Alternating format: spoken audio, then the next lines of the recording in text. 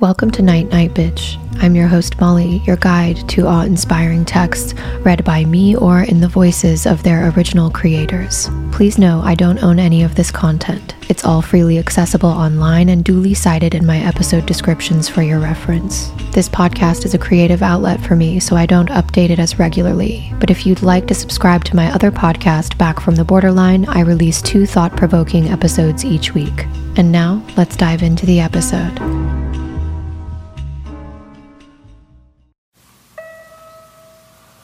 Welcome.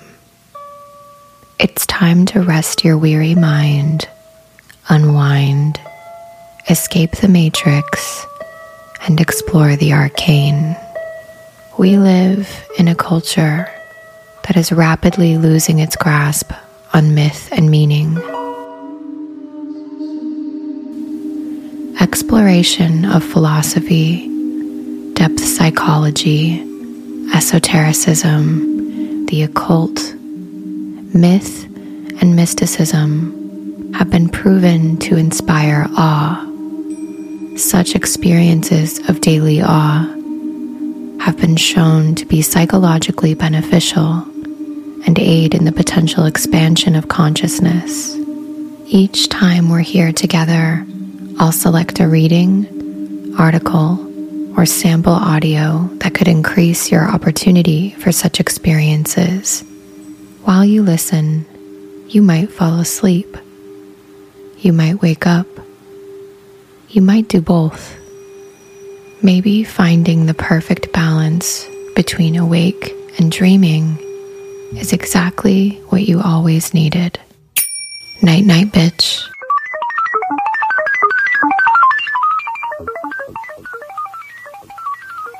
This is the exercise for your own development process designed by you. You should be hearing my voice in your right ear.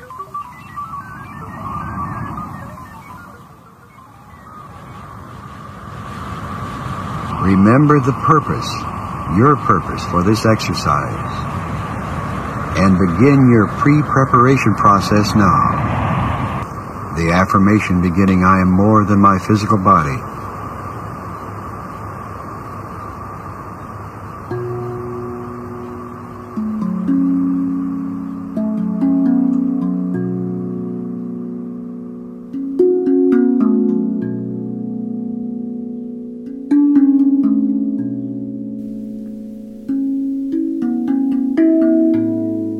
The good, the pious, and the just are born when Aquarius pours out his urn.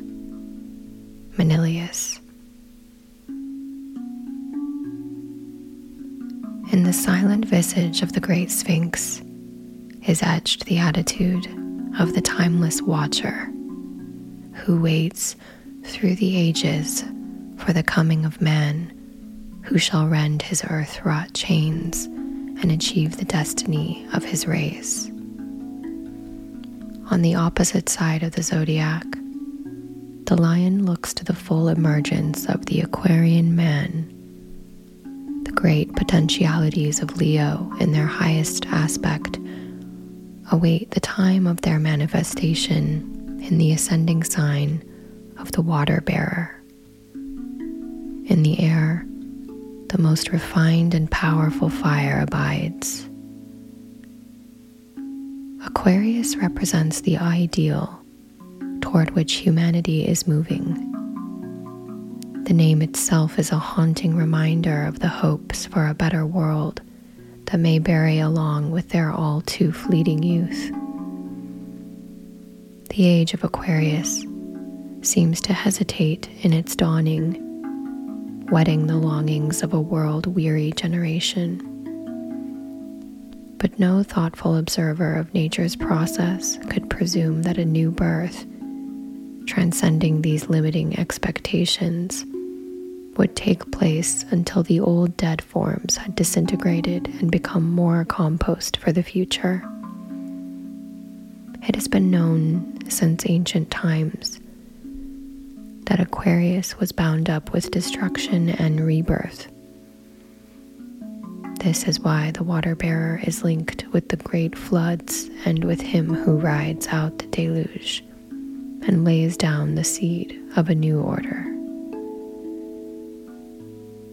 The water glyph of Aquarius is thought to hark back to Atlantean times and was followed by the simple emblem of a water jar. This seems to have illustrated the repeated process whereby the soul passed through life after life, drinking the turbid waters of the world. But with the increased manifestation of spiritual man, the emblem shifted its emphasis from the water jar to the being that bore it, and the design took on the symbolic embellishments that we are familiar with today. Like the Hindu beastie who walks the town prepared to quench one's thirst, the water bearer is shown with a vase that overflows with water, which nurtures the soul.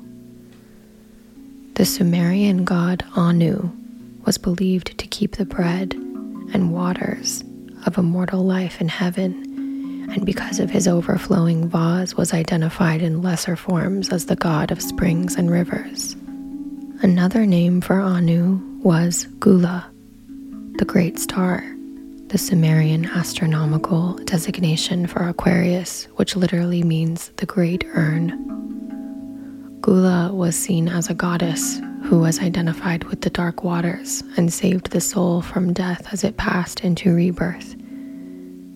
The Euphratean designation for Aquarius was Romanu, the Exalted, who depicted in one bas-relief as a deity holding an urn from which flows a double stream of water. Another relief shows Ramanu clothed in a robe ornamented with symbols of the 5 planets and holding a thunderbolt in each hand and accompanied by a leashed dragon. The connection can be made here between thunder and the giving of water through rain, but much more is implied in this elaborate and bold symbol. These meanings are echoed in the Assyrian tablets which depict the Nimrod epic. In the 11th tablet, representing the 11th sign of the zodiac, the god Rimmon is shown together with the emblems of thunder, lightning, and rain. The zigzag lines projecting from the hands suggest the serpentine motion of water, as well as arcane electricity. Aquarius is sometimes identified in the mythological figure of Ganymede, the cup-bearer of Jupiter, who holds an inclined urn which pours forth a river that runs from his feet and makes a great tour over the entire globe. He was believed to have been carried away from Earth by Zeus, who admired his youthful beauty. In fact, Ganymede was reduced to the personification of the object of lust. This is, lamentably perhaps, borne out in the personal characteristics of the Aquarian, who's often envied by many, sought after, loved, and poorly appreciated by those who may be ungrateful for his bounty. The Aquarian may squander his gifts and even endanger his own interests while friends look on in despair, but he is always saved at the 11th hour by his keen intellect and the protecting hand of God. All that he squandered is relinquished easily and to be lavished once again. The Buddhist Nidana ordinarily associated with Aquarius is Jati, which belongs to the future and marks a time when the soul shall break its bonds and realize its unity with its brethren. Jati means birth, and is strongly reflected in the Aquarian's inclination to give freely of the fruits of his labor. He knows that they cannot but stagnate in his clutches, so his hand is always open, always seeming to deplete his riches, but never closing to contain them. Ideas in thought, speech, and the written word are constantly forthcoming, while the inner nature maintains a cool agnosticism and confident distance from froth. The inwardly reserved person abstains from identifying with the outer vestures with which his soul powers may assume. Thus, the fully developed Aquarian is not protective of any form, but acts to break them up and permit the birth of ever new modes to take their place. If an Aquarian does not manifest the positive potential of this sign, but instead is passive, this tendency to disintegration of external forms may express itself as a hypersensitivity to criticism and an inclination to fall apart with its impact. Instead of transcending the pairs of opposites, the weak Aquarian becomes crushed by them. If Capricorn symbolizes a solidly independent rock-like stance, Aquarius represents a crumbling hillside of granite. The lessons of Capricorn must be learned well before the soul is ready to blossom fully into Aquarius. It's after passing the tests of Saturn that Fohat, which was previously propelling man, now becomes his self-conscious instrument. The lightning and thunderbolt are symbols of the mighty force that's been emerging with increasing strength from the sign of Scorpio onwards. The wavy glyph of Aquarius signifies the final manifestation of the undulatory forces of evolution. Like two serpents, the one above is reflected in its lower counterpart. The lines indicate both electricity and its fluid medium water. The sting of electricity is like that of the scorpion, which propels Scorpio into conscious awareness of the evolutionary task at hand. This sting reveals the influence of Fohat, which, like a quick bolt, breaks up the complacent stance of the personality and forces it to abandon obsolete perspectives. If, after countless lives of drinking the turbulent waters of the sidereal cup, the soul comes to know and refuse the draught of Lethe, its vestures may still be inadequate to retain the waters of reminiscence, gathered in golden moments and the drab context of everyday life. Hence, the poignant story of the leaky jar in Plato's Gorgias. By contrast, the rare soul, gifted with the power of unerring choice, may turn to the supernal vase and partake of the nectar of the gods, the living water of the fabled Holy Grail. At a climactic point in its pilgrimage, it may lave in the elixir of life, the waters of immortality. When this moment is reached by that one soul among millions, the highest spiritual source can flood the entire being, conferring boundless benefit to the whole of humanity. The sacred alchemical phenomenon of self-transmutation is powerfully symbolized in a vision experienced by a gifted seer. In this vision, there were two vases linked together with a golden chain. The upper vase was beautifully sculpted of translucent amber and filled with shimmering liquid. The lower vase was fashioned of crude earthenware and contained dark, muddy water.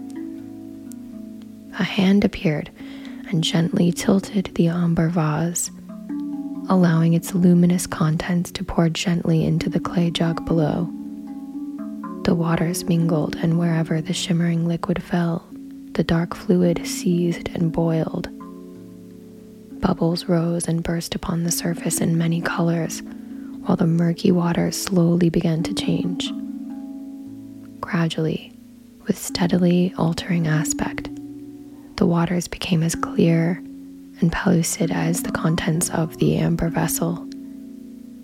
The unification of the higher and lower self had been brought to a final and irreversible consummation. Though Hermes succeeds in reconciling Horus and Set in that age yet fully to emerge, when the transmutation of the lower by the higher is universally possible. In Egyptian symbology, the Nile was closely associated with Aquarius, in a dual sense, reflecting the double wavy signs of the glyph.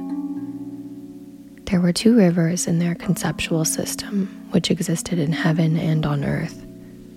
The celestial Nile was believed to flow from beneath the throne of Osiris, while the terrestrial Nile arose in the place of the two rocks, a stone cavern reminiscent of the rocky birthplace of Capricorn. It was on an island in the celestial Nile that Horus was born, symbolizing Jati, or the new birth, and it was in a similar setting along the worldly Nile that men were afforded the means of obtaining a new birth in consciousness.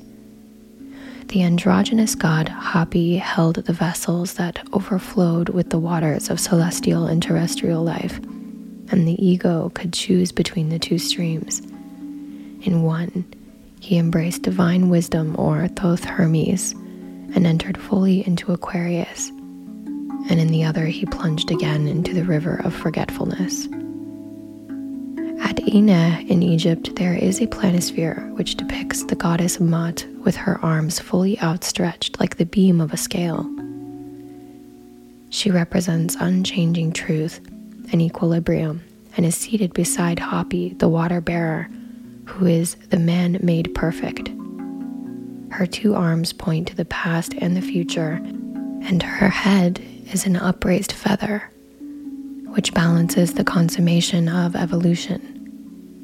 The combined figures symbolize the equilibrium of balanced harmony and synthesis, which are the hallmarks of the Aquarian influence. After breaking up of the old, the loosening of the bonds, there's a formation of new, which reflects the essentially synthetic nature of soul evolution. After ages of culling the wheat of wisdom from the dead chaff of form, it is brought to the portals of culmination. Thoth Hermes is repeatedly connected with Hapi as both the bearer of the water vessel and keeper of the gates of heaven, as Nebo was the lord of wisdom at Babel, the gate of the gods. The Egyptians held that drinking the supernatural waters provided the key to the immortal gates. The Book of the Dead records this in vivid prose. May the abyss of water be opened to me by Tehuti Hapi, the Lord of the horizon in my name of opener. The horizon alluded to here is the meeting place between heaven and earth, and Thoth Hapi, its lord, is the divine wisdom which becomes manifest in the fully Aquarian mind. Both reason and intuition become balanced like the arms of the goddess Mat. Like the other airy signs, Aquarius tends to harmonize and synthesize that which, in some contexts, would seem to be at odds. But to express fully the fruits of this ability requires a separation out of form common lines of thinking and a courage to fully explore entirely original modes of thought and expression. In this sense, Aquarius and the other air signs are like spiral movements which permit the completion of an upward curvature along the evolving zodiacal wheel. That this takes place in the case of isolated individuals, there is no doubt, but it is the universalization of this ability which is longingly anticipated by all those who are not steeped in either gross materialism or pathetic salvationism.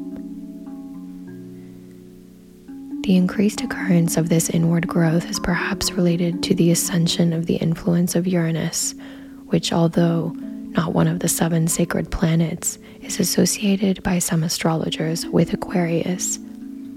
It's not agreed to as which, if any, planet rules Aquarius, and there are several who have suggested that Saturn continues to hold sway over the sign just as it does over Capricorn. However, given what is known about the lessons of Capricorn, it becomes clear that as we move steadily further into the age of Aquarius, man will become more and more open to subtler influences.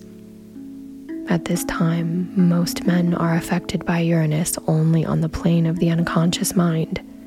The vestures of the lower mind and body are too gross to pick up the current.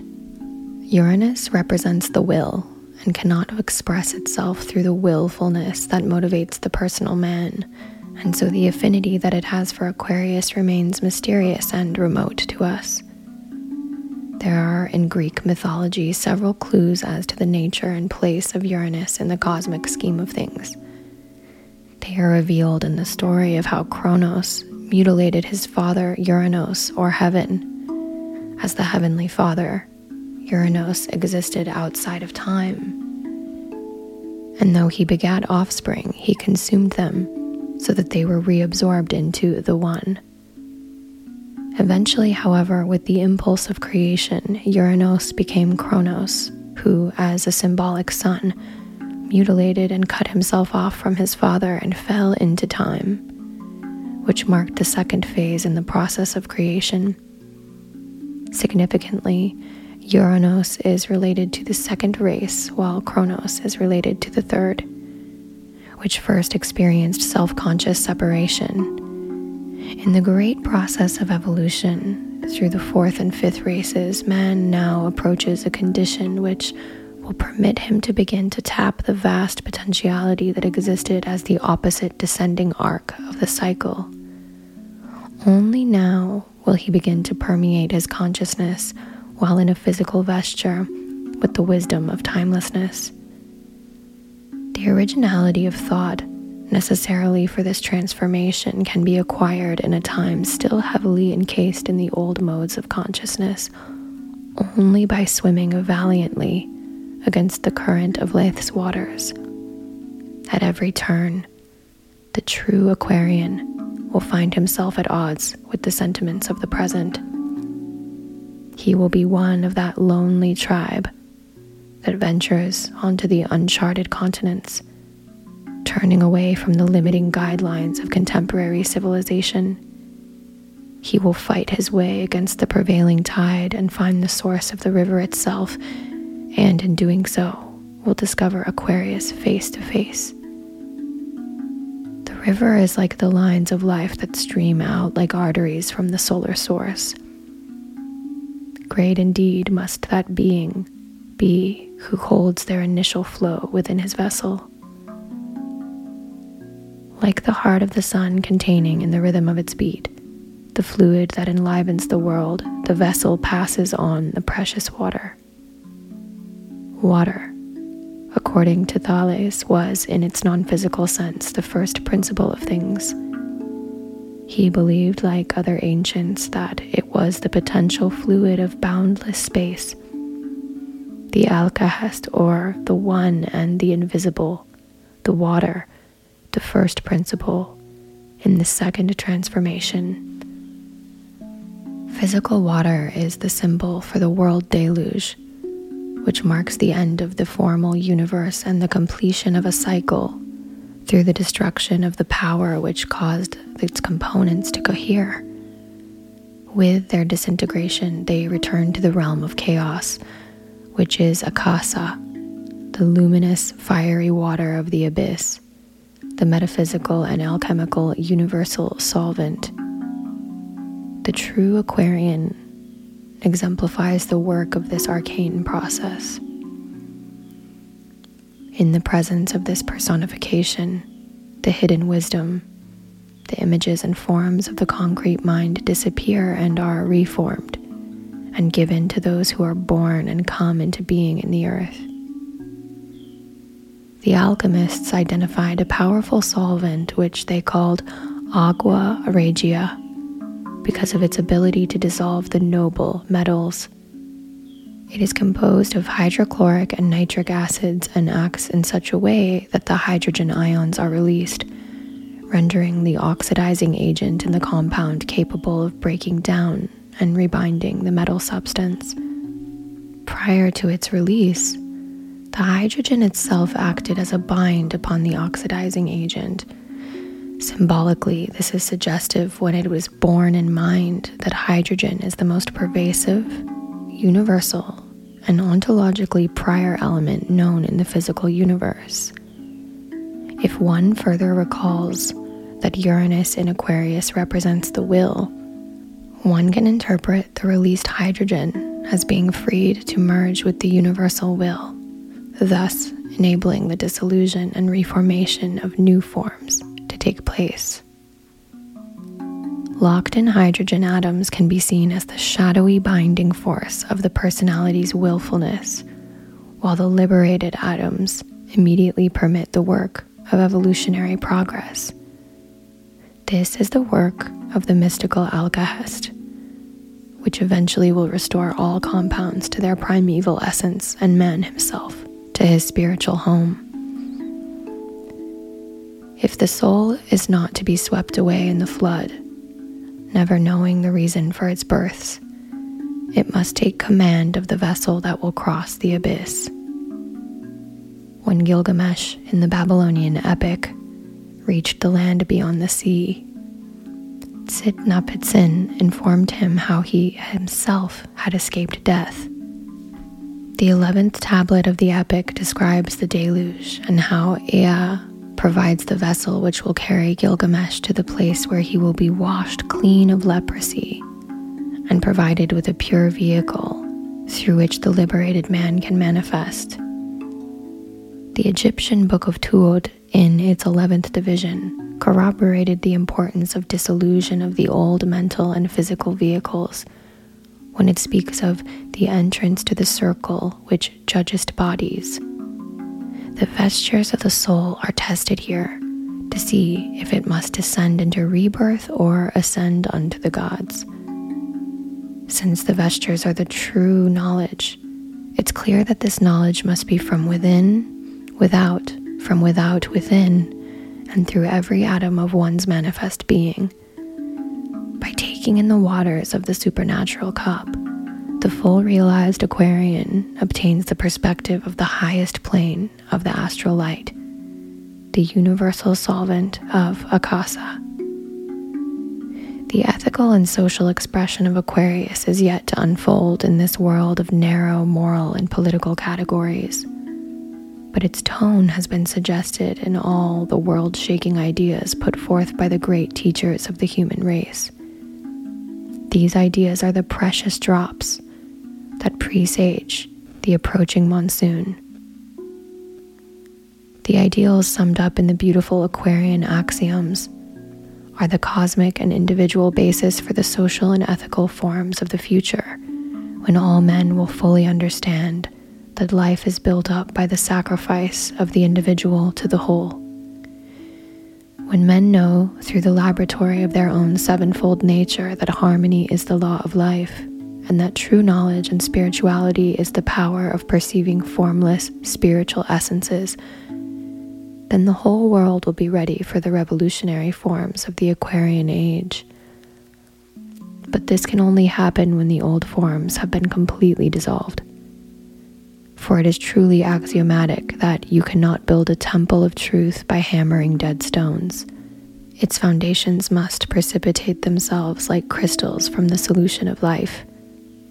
The earnest seeker of the new age will never cease looking for that solvent within himself which will break down the barriers of the pseudo-objective consciousness and reveal the oneness implicit in the concept of universal relativity and in relationship. In a crucial article which exemplifies the Aquarian mode of consciousness, H.P. Blavatsky intimated the importance of understanding the universal solvent of Akasa. Many great minds in this confused age are seeking to discover the correlation between higher theories in physics and the forces operating in moral, social, and political relationships.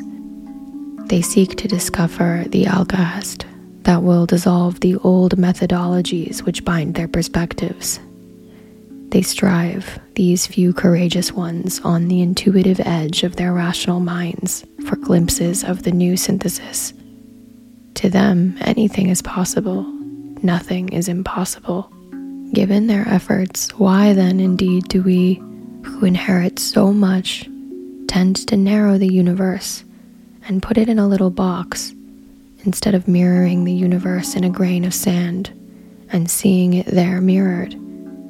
Instead of doing that of which the poets and the mystics speak, why do we try to behave like those individuals who, when the bodhisattva in the guise of an elephant came striding majestically, simply clung to their particular metaphorical plank of salvation, which the compassionate elephant swept aside on its way?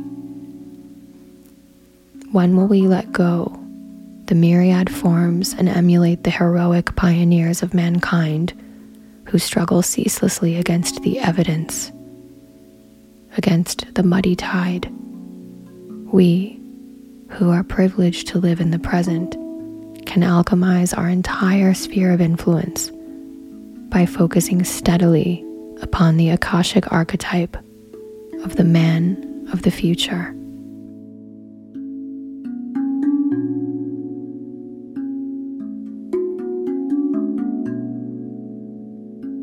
Thank you for venturing into the unknown with me.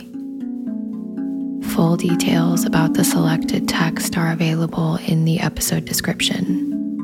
Selected readings are for the purpose of research and study, entertainment, and discussion. The views and opinions expressed in the included readings belong to the original authors and creators and may not necessarily reflect my own. The episode description also contains links that will allow you to join the community on social and support the continued production of this podcast. Don't forget to follow the show on your favorite podcast player so you're alerted when new episodes are released. In a wonderland they lie, dreaming as the days go by, dreaming as the summers die, ever drifting down the stream, lingering in the golden gleam. Life, what is it but a dream? Night, night.